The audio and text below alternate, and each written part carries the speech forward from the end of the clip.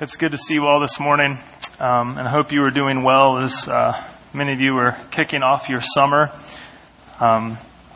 Folks will be traveling and vacationing and hope that it's a great season for you. If you've been with us for a while, you know we've been going through the book of Deuteronomy, looking at how the Old Testament book of Deuteronomy points us to Jesus, how the gospel is good news, but it's not new news. It's actually very old good news that God has woven throughout history and throughout His scriptures, revealing His goodness to His people and changing them for His glory, for their good, and that the good news of His kingdom would advance to all nations on the earth. And so today we are looking at Deuteronomy chapter 18. If you have a Bible, I would encourage you to turn there. And we're going to be looking at a couple key verses so that you can kind of see how the whole chapter is structured. The past couple weeks, we've seen that God is instructing His people as He's leading them to a land that He had promised them. He is shaping them to be more like who He wants them to be. He has led them from freedom out of bondage in Egypt, is leading into a land of promise, and along the way is commanding them, instructing them to do certain things so that they would remember who He is and what He's done, and who they are and how they are to live. And there are many implications here for you and I today as Christians in light of this good news of what God did for His people Israel in the Old Testament, how that leads us to Jesus and how that changes the way you and I are to live today. We've looked at how God instructs them to keep certain feasts and festivals to remember who He is and what He's done. Last week we looked at how God had certain instruction for justice, not only to lift up the purity of the congregation of people who He had called them to be, but also to reveal their need for a Savior, which ultimately leads us to Jesus. Today we are looking in Deuteronomy chapter 18, which instructs some on priests and prophets, and seeing how this leads us to look to Jesus and how this good news changes everything for us. So we will be looking at Deuteronomy chapter 18, starting in verse 15. And let me pray before we read this today. Father God, we thank You that You are indeed a good and holy God. And God, that You've been good to Your people throughout generations, and that, Lord, You have revealed Your goodness through creation, through Your word, through Your acts in history, and ultimately through Your Son, Jesus. And God, that You have gathered us here this morning to hear this good news. Lord, I pray that Your Spirit would dwell here with us, that You, as You have inspired the Scripture to be written, God, that You would open our minds with Your Spirit to understand Your Scripture, that You would open our hearts to receive the gospel, that You would shape us to be more like Your Son, Jesus, for Your glory and our joy, and that the good news of His kingdom would advance to the nations. We ask this in Christ's good and holy name. Amen. In Deuteronomy chapter 18, we're going to start in verse 15. The Lord your God will raise up for you a prophet like me from among you, from your brothers. It is to him you shall listen. Just as you desired of the Lord your God at Horeb on the day of the assembly, when you said, "Let me not hear again the voice of the Lord my God, or see this great fire any more, lest I die." And the Lord said to me, "They are right in what they have spoken. I will raise up for them a prophet like you from among their brothers, and I will put my words in his mouth, and he shall speak to them all that I command him. And whoever will not listen to my words that he shall speak in my name, I myself will require it of him. But the prophet who presumes to speak a word in my name that I have not commanded him to speak, or who speaks in the name of other gods, that same prophet shall die. And if you say in your heart, how may we know the word that the Lord has not spoken? When a prophet speaks in the name of the Lord, if the word does not come to pass or come true, that is a word that the Lord has not spoken. The prophet has spoken it presumptuously. You need not be afraid of him." This is God's word for us. Friends, Jesus is our true prophet, calling us to repentance, ushering in the presence of God, shaping us in a new identity as a covenant community, and leading us to live in blessed, holy living. And this is good news for us. One of my favorite movies is A Beautiful Mind. It's a true story of the late John Nash, brilliant mathematician. And if you're familiar with the story, you know that he has an incredibly sharp mind when it comes to numbers and patterns and mathematics, things that were not natural for me. Seeing that he can observe patterns in nature, he can observe patterns in society and economics, he can identify numbers. He has really sharp perception and is able to grasp and see things. But if you're familiar with the story, you know that his mind has some issues that weren't interpreting what he saw well. In fact, he had delusions, maybe hallucinations and some other things. And it's a great film. It's a great story. And I was thinking about this film this week, seeing how this in many ways is how we are when it comes to our approach to God. I mean, we have great perception. Maybe we see God at work. Maybe we hear God's word. Maybe we read the scriptures, or we witness something in history, or we share stories of the gospel at work. And so our perception is good, but our interpretation is off. Just as John Nash would interpret some numbers to be some secret code to battle Nazis or something, you and I sometimes will read God's word and misinterpret it and misapply it. Or maybe we misinterpret what God's doing in history. Maybe we hear the story of Jesus, and it's very common for folks to say, yeah, that's Jesus. He was just some good moral teacher. Or he was one of many good prophets of God, like any other prophet of God. Or maybe he was just some wise rabbi or sage. All the while, God is speaking very clearly to his people, as he's done throughout generations. The issue is on the receiving end. Sometimes we don't hear God clearly or see God clearly, or sometimes we misinterpret what's going on because we lean on our own intuition, we lean on our own intellect. Maybe we put too much stake in popular thinkers or authors or speakers. And this happened to Israel as well. As they were traveling from Egypt, they had generations of living in a culture in Egypt.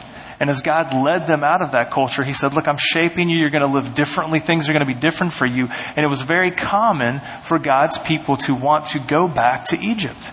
Even though God said, I freed you from that bondage, don't go back there. I'm leading you to a new land. I want you to think differently than Egypt. I want you to live differently than Egypt. I want you to do life differently than the life of your past when you were in bondage.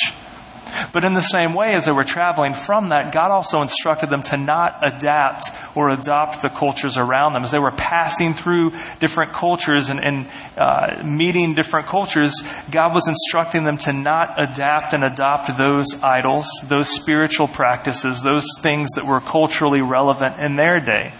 And the same is true for you and I today. Israel even struggled with adapting spiritual, magical practices. And so along the way, God, out of his grace, sent different leaders along the story to keep God's people on the right path, to keep them true to his word, to remind them of who God is and what he's done, to remind them of who they are and how they are to live. And this is the role of a prophet. If you look throughout the Bible, throughout the Old Testament, it was common for a prophet to speak on behalf of God. A prophet would meet with the Lord or hear from the Lord, and it was the role of a prophet to speak as God's mouthpiece to his people. With all the authority of God's word and instruction, a prophet would speak on behalf of God, having met with God, and instruct the people. A prophet would call the people to repent, to turn from sin, to turn from brokenness, to turn from idols, to turn back to God. A prophet would represent the presence of God coming in to dwell with his people. A prophet would remind the people of the new identity they have as a covenant family, a covenant community as God's people. And a prophet would remind them how to live as holy people, blessed in their relationship with God. This is what a prophet did. This is what God's prophets do throughout the Bible, throughout the Old Testament. Now, Moses, we see, was a prophet of God. If you know the story of the Exodus, he had met with God on numerous occasions. God spoke to him out of a burning bush and said, you were going to be my leader. You were going to speak for me. You were going to lead my people to a new land, to lead them to live in holiness, to lead them to be shaped in this new identity and a new community. That is the role I have for you. And we see the story of Moses. That's exactly what he did. He goes in, proclaims with all the authority of God, proclaims the word of the Lord. God's people are set free. God's people follow him. He instructs them along the way and how to live as God's people. But then we see along the way Deuteronomy chapter 18, where Moses, speaking on behalf of God, speaking as a prophet of God, says this: the Lord your God will raise up for you a prophet like me from among you, from your brothers. It is to him you shall listen. God said, I will put my words in his mouth, and he shall speak to them all that I command him. A prophet of God will be raised up from among Israel. A prophet who, like Moses, would call God's people for repentance. A prophet who would usher in the presence of God. A prophet who would remind God's people of their new identity and a new community, family of covenant that they are together. A prophet who would come and say, this is how you are to live in holiness and blessedness as God's people. This is what God's people expected. Moses eventually died. And the Lord raised up numerous prophets along the way. You can read many of them in the scriptures here. And for generations, God's people experienced God's word through many prophets. But they were still expecting one true prophet to come. One prophet who would be the final prophet, speaking with all the authority of God, calling for repentance, ushering in the presence of God, reminding God's people of their new identity and community they have together, and instructing them on how to live in holiness and blessedness. And this leads us to Jesus. This is the context that Jesus steps into. As God's people were anticipating a true prophet to arise, God sent his son Jesus to be this true prophet. Now you see, a few hundred years before Jesus, Moses was hundreds of years before Jesus, and God's people experienced seasons of exile and oppression. And during the first century, the Roman Empire had taken over that part of the world, and God's people were oppressed and taxed. There was religious corruption, and it had been a few hundred years since a prophet had spoken the word of God to them. John the Baptist steps on the scene, announcing that God's prophet was coming, announcing that God's kingdom was coming, calling for repentance. And Jesus steps in to that scenario, full of expectation and anticipation. God's people were on the lookout for a true prophet, and Jesus is that true prophet. Look what happens. In John chapter 1, right at the beginning of the Gospel of John, a couple guys, Philip and Nathanael, meet Jesus, and they say, we have found him whom Moses in the law and also the prophets wrote, Jesus of Nazareth, the son of Joseph. Jesus goes on to begin teaching and doing miracles and signs and wonders, attesting that he is the true prophet of God. John chapter 6, verse 14, when the people saw the sign that Jesus had done, they said, this is indeed the prophet who is to come into the world. Toward the end of the Gospel of Luke, Jesus himself says this. He says the scripture says that in beginning with Moses and all the prophets, he, Jesus, interpreted to them in all the scriptures the things concerning himself. You see, all of Jesus' teaching and life and miracles, even his death, burial, and resurrection, attest to the fact that Jesus was the true prophet of God who God's people anticipated. Jesus is the true prophet who proclaims the good news of God's kingdom. Jesus comes into the world calling for repentance, ushering in the presence of God, calling for a new identity and covenant community for God's people to live in holiness and blessedness. Look what happens next. I know we're hopping around a lot, but I want us to see how all of this ties together. Acts chapter 3. After Jesus had lived his life, died his death on a cross, was buried, came back to life on the third day, appeared to his disciples, instructed them about how all of Scripture points to him. He ascends to heaven, commissions them out to preach the gospel to all the world. And in the book of Acts, it's just fantastic to see how these things came to light in light of the gospel. Acts chapter 3, verse 19. Repent, therefore, and turn back that your sins may be blotted out, that times of refreshing may come from the presence of the Lord, that he may send the Christ appointed for you, Jesus, whom heaven must receive until the time for restoring all things, about which God spoke by the mouth of his holy prophets long ago. Moses said, "The Lord God will raise up for you a prophet like me from among your brothers. You shall listen to him in whatever he tells you. It shall be that every soul who does not listen to that prophet shall be destroyed from the people." Does that sound familiar? Here Luke, the author of Acts, is quoting Moses from Deuteronomy 18. "And all the prophets who have spoken from Samuel to those who came after him also proclaim these days, you are the sons of the prophets and of the covenant that God made with your fathers, saying to Abraham, and in your offspring shall all the families of the earth be blessed. God, having raised up his servant, sent him to you first to bless you by turning every one of you from your wickedness." Do you see what's happening in the book of Acts? Do you see how the person and work of Jesus begins to shape God's people in the New Testament? This is where the good news hits us, you and I today. Because when we look at Deuteronomy 18, I was wrestling with it this week because so much of Deuteronomy is very contextual when it starts talking about Levitical priests and certain cultural practices, which are very important, but not necessarily applicable for you and I today. They're important because they were prescriptive for God's people Israel, but it's descriptive for you and I today. We're not to necessarily keep these Levitical laws because we're not Levites.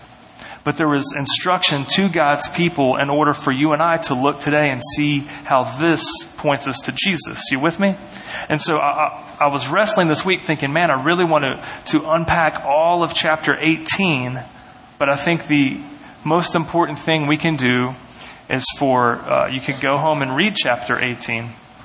All of it. Read all of Deuteronomy. Read all of the Bible. But I want us to see how particularly verses 15 through 22 come true in Jesus.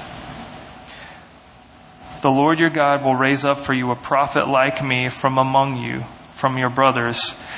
It is to him you shall listen." And Acts chapter 3 says it very clearly.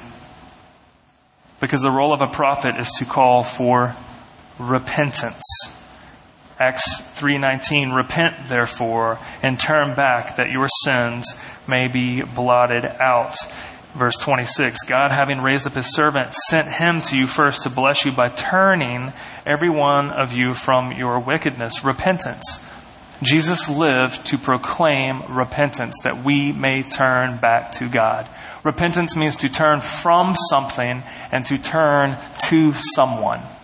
Repentance means to turn from sin, from idols, from brokenness, from doubt, from disbelief, from anger, from pride, from fear, from religiosity, from nebulous spirituality, from magic.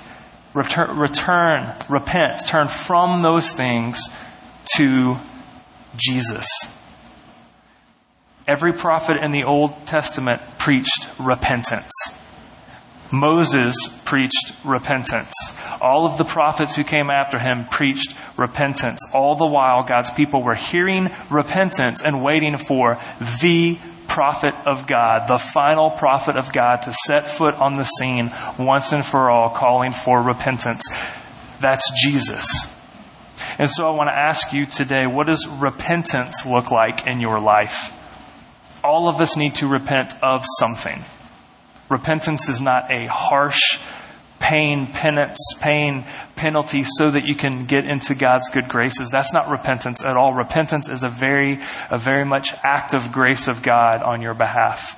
If you were repenting, it's God wooing you, gently turning you back to who you are to be in light of who He is and what He's done for you.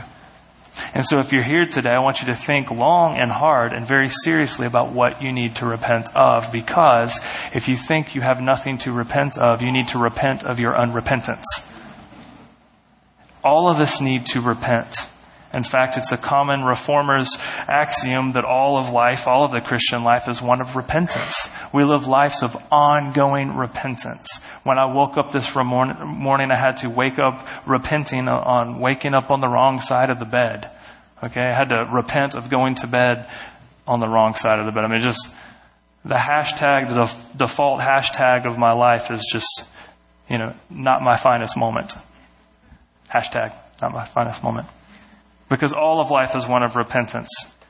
It could be repenting of action or inaction. Maybe there are things that you were doing in your life that are wrong and unhealthy and destructive. You need to repent of doing those things. Maybe you need to repent of inaction. Maybe there are good things you should be doing, but you're not because you're lazy or selfish. You need to repent of that. We need to repent of actions. We also need to repent of attitudes.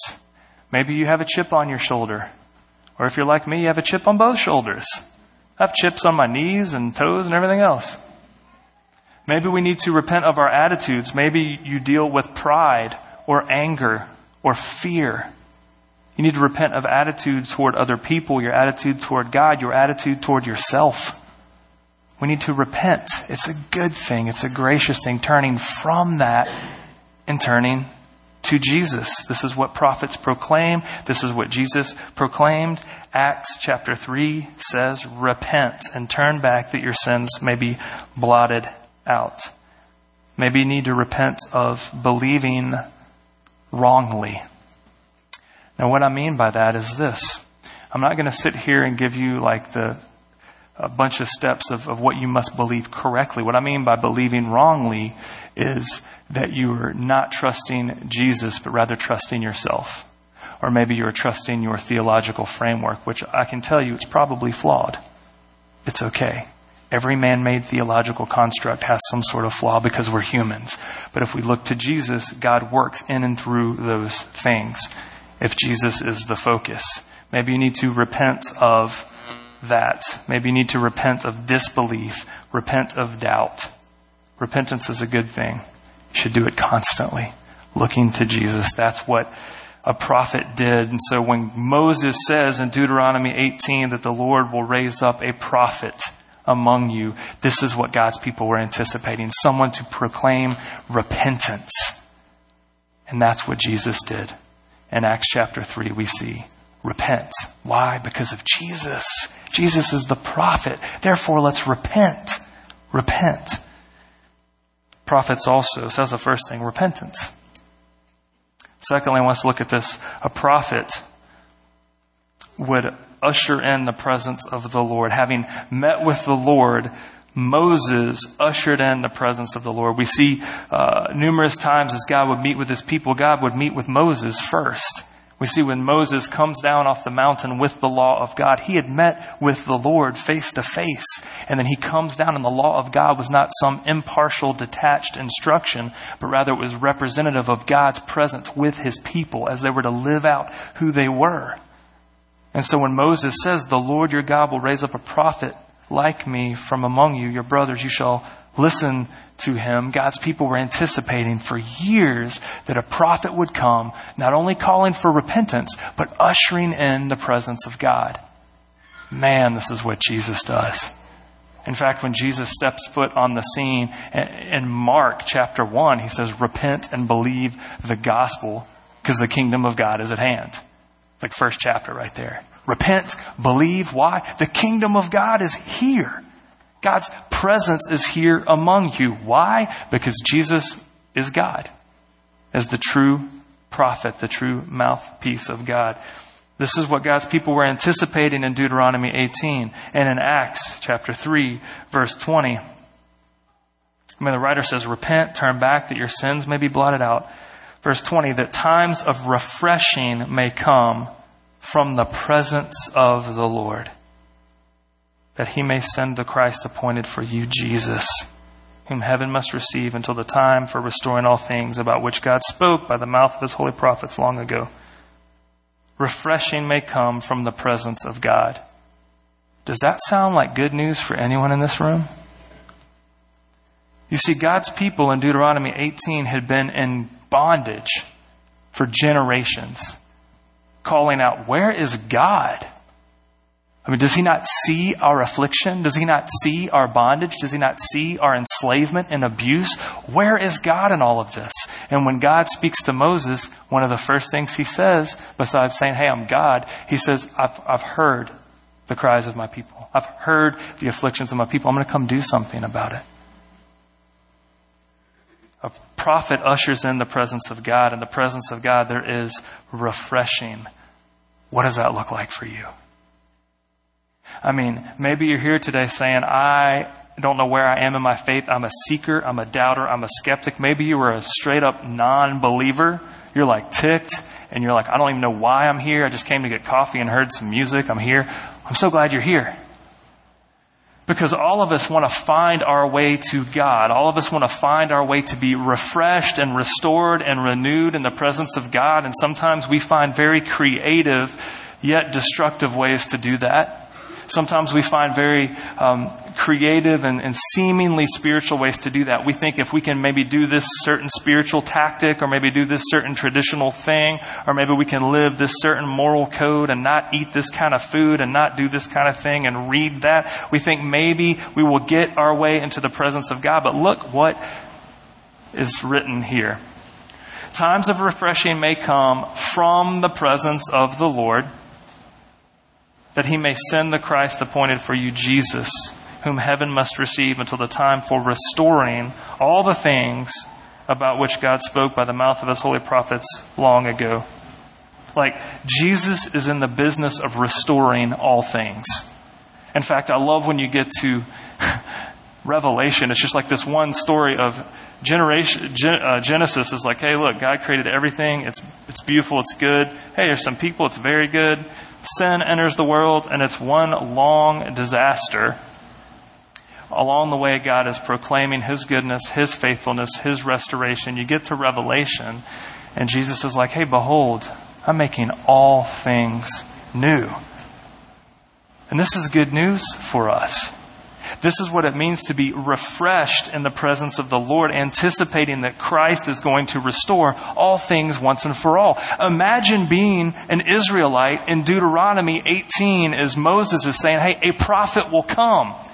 We're in the desert, we're hungry, and we're frustrated because we've been in the desert for 40 years and God promised us this land. We're not there yet.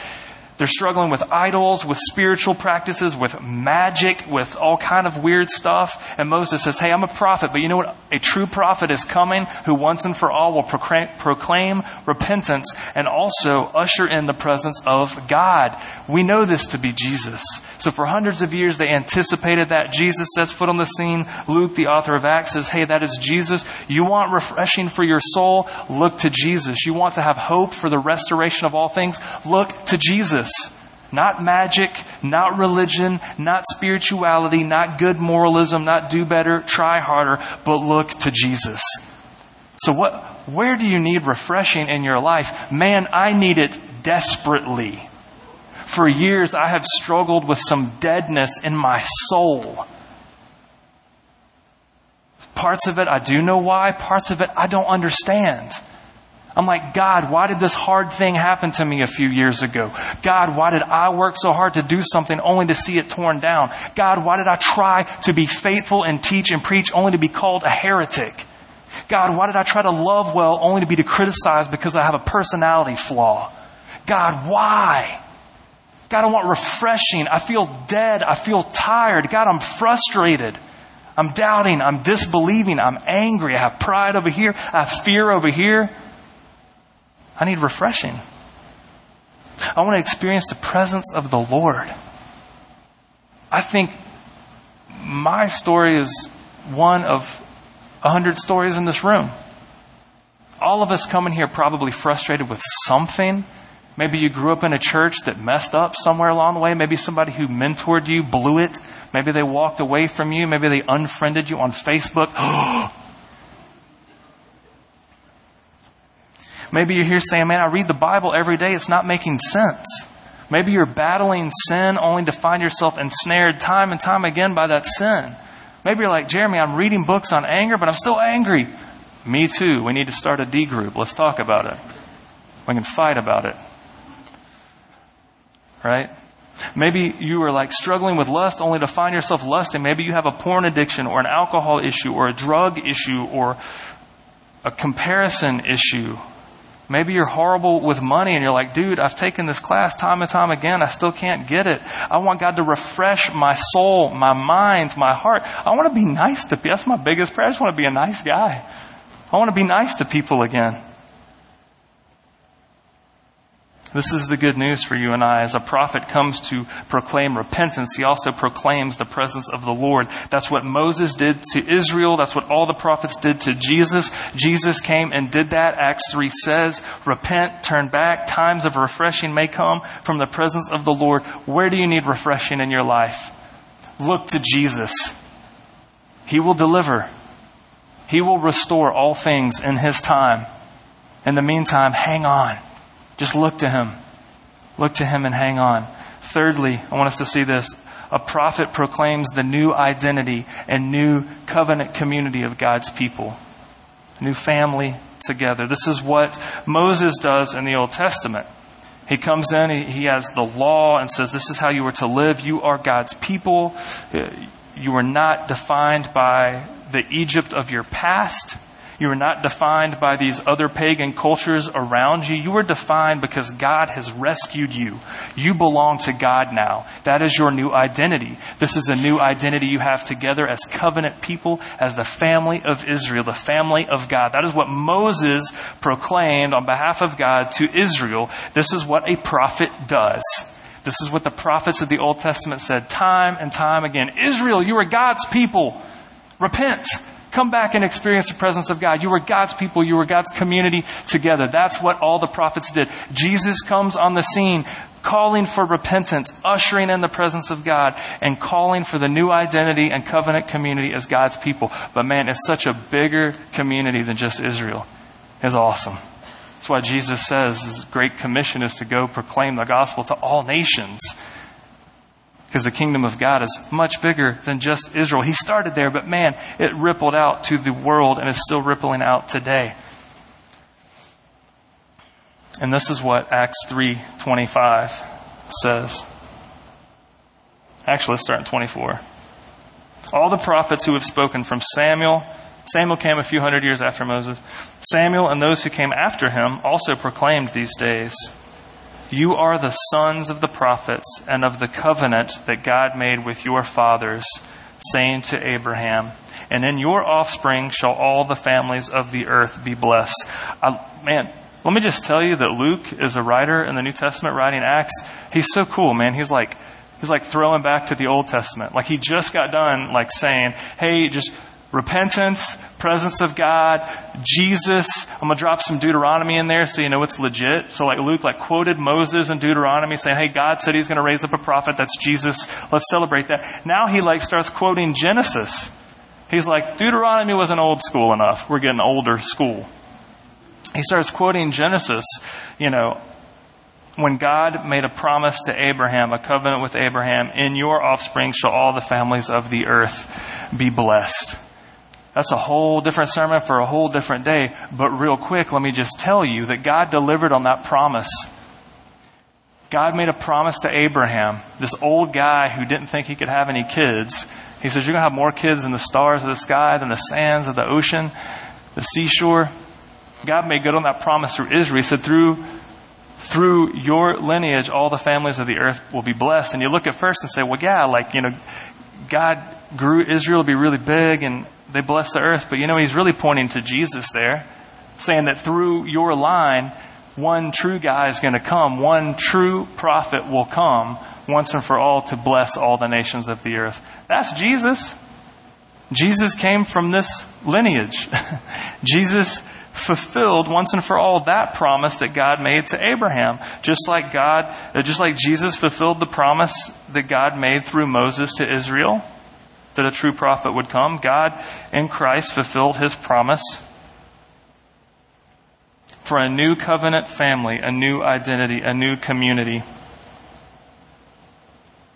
That's good news for you and I. You know what I like about that is that means that wherever there is a human being, a human life form, there's an opportunity for the gospel to be proclaimed. There's an opportunity for the gospel to be worked into somebody's heart. No matter who you are, the gospel call is for you. No matter what you've done, no matter where you've come from. This is what's great. So it doesn't matter who you are. It's a gospel call for all of you, but this also commissions every believer. No matter where you go, you have the responsibility to steward this good news. In the workplace, in school, if you go to China tomorrow, I know somebody who's about to do that. You go to China tomorrow, you're taking the gospel with you. Why? Because all the nations, all the families of the earth may be blessed through Christ. That's good news that needs to get out there, right? Right. Okay. Fourth and finally, let me say this. So a prophet calls for repentance, ushers in the presence of the Lord, calls for the new identity and covenant family together. And fourthly, calls for blessed, holy living. Blessedness means when things are right between you and the Lord and you and everyone else. It means God's favor is on you. And because of that favor, your life looks different. This is what Moses instructed for Israel, giving commandments, giving different rules and laws for them to do that were cultural and ceremonial, and they had feasts and different kind of things that they were to do that we don't have to do, but they're important for us to understand because it showed how God was setting them apart and how God wanted them to be different and how they failed at it and how somebody had to come do it perfectly for them. And that's everybody. That's Jesus, right? Just going to walk out of here. Everybody, Jesus needs to be on everybody's lips when we leave here. And may the Holy Spirit put him on everyone's heart and we'll be good. We'll go get lunch. Right? Blessedness, holy living. When Jesus sets foot on the scene, he starts proclaiming repentance, ushering the presence of the Lord, saying you have a new identity, you are a new covenant family because of this good news, and you are going to live differently. In fact, just read the Beatitudes and into the Sermon on the Mount when Jesus is instructing what holy, blessed living looks like. It's only possible in Christ. Right? And then the writer of Acts, Luke, comes on the scene and says this, verse 26, God, having raised up his servant, sent him to you first to bless you by turning every one of you from your wickedness. God raised up his servant, Jesus. Sent him to you first to bless you. That's such good news. I want to live a life of blessedness, don't you? I want to experience the favor of the Lord. I want my life to be a holy life that looks different for his glory and my joy, and that the gospel would advance. That's what I want. That's what I pray for this church. That's what I pray for each and every one of you. Your marriages, your families, your friendships. I want this to be the resounding echo of Redemption Church, is to be one little snapshot of how all of this good news can just wreck everybody with joy and blessedness. So as we conclude, I'll say this. Where are you looking for truth? How do you apply the good news? Where is Jesus in your life? Is he in your life at all? If he's not, if you are not a believer, I'm going to beg you to consider the gospel. I'm going to plead on your behalf that the Holy Spirit would so move in your mind to understand this good news, and so move in your heart that your heart would beat with life and joy with the good news of Christ, that you are loved and accepted by God, that you can turn from sin, death, idols, pride, fear, whatever, and turn to Jesus, the author and perfecter of your faith. If you were here today saying, I don't feel close to God, I want the refreshing presence of the Lord in my life, I'm going to pray on our behalf that God would send His Holy Spirit and just totally change our lives. In Christ, He does that. In Christ, He promises that. We see it throughout Scripture, and we trust that it's true. So it's my hope and prayer that God's Holy Spirit would move in our lives as individuals, as men, as women, boys, girls, married couples, families, whatever.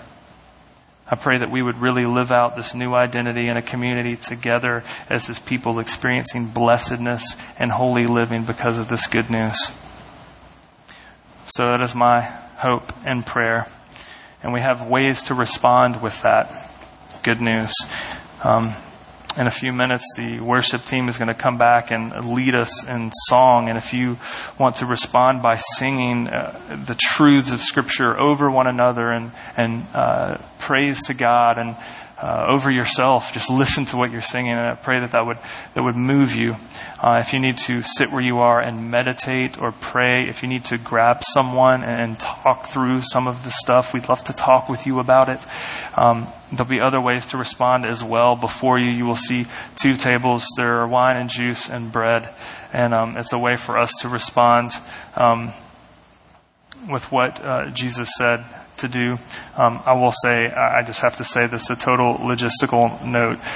We typically try to have a gluten-free option, and it's just not here today. So for those of you with dietary restrictions, I sincerely apologize that we don't have that. I just wanted to throw that out there. We typically try to have a gluten-free option for those, but it's not here today, and my sincerest apologies. But for ways for us to respond beyond that, Jesus instituted the Lord's Supper as a way for us to remember who He is and what He's done, and also know that in Him we have true repentance. We experience in the presence of the Lord that we are a new covenant identity and family together and experience blessed holy living. That's why we celebrate communion every Sunday here. In fact, hear the words of the institution of the Holy Lord's Supper from Jesus Christ. The Lord Jesus, on the night of His arrest, took bread, and after giving thanks to God, He broke it and gave it to His disciples, saying, "Take, eat, this is my body given for you. Do this in remembrance of me." In the same way, He took the cup, saying, "This cup is the new covenant, sealed in my blood, shed for you for the forgiveness of sins. Whenever you drink it, do this in remembrance of me." Every time you eat this bread and drink this cup, you proclaim the saving death of the risen Lord until He comes. So with thanksgiving, let us offer to God grateful praise. Pray with me.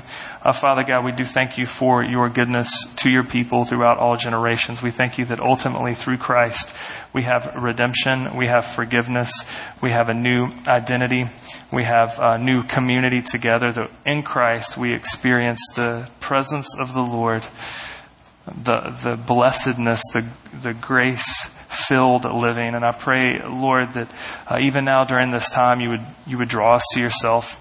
God, that You would refresh us in our souls and our hearts and minds, that You would restore us in our marriages and our relationships with others and our relationship with You. Lord, that Your Holy Spirit would so move to change us and to grow us.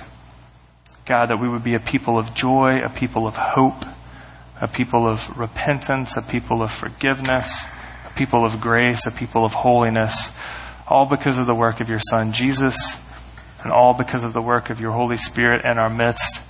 So God, I pray that You would grow us and shape us in the way that would best bring You glory, best bring us joy, and best take the gospel to the nations from this place. We ask that You do this in Jesus' good and holy name. Amen.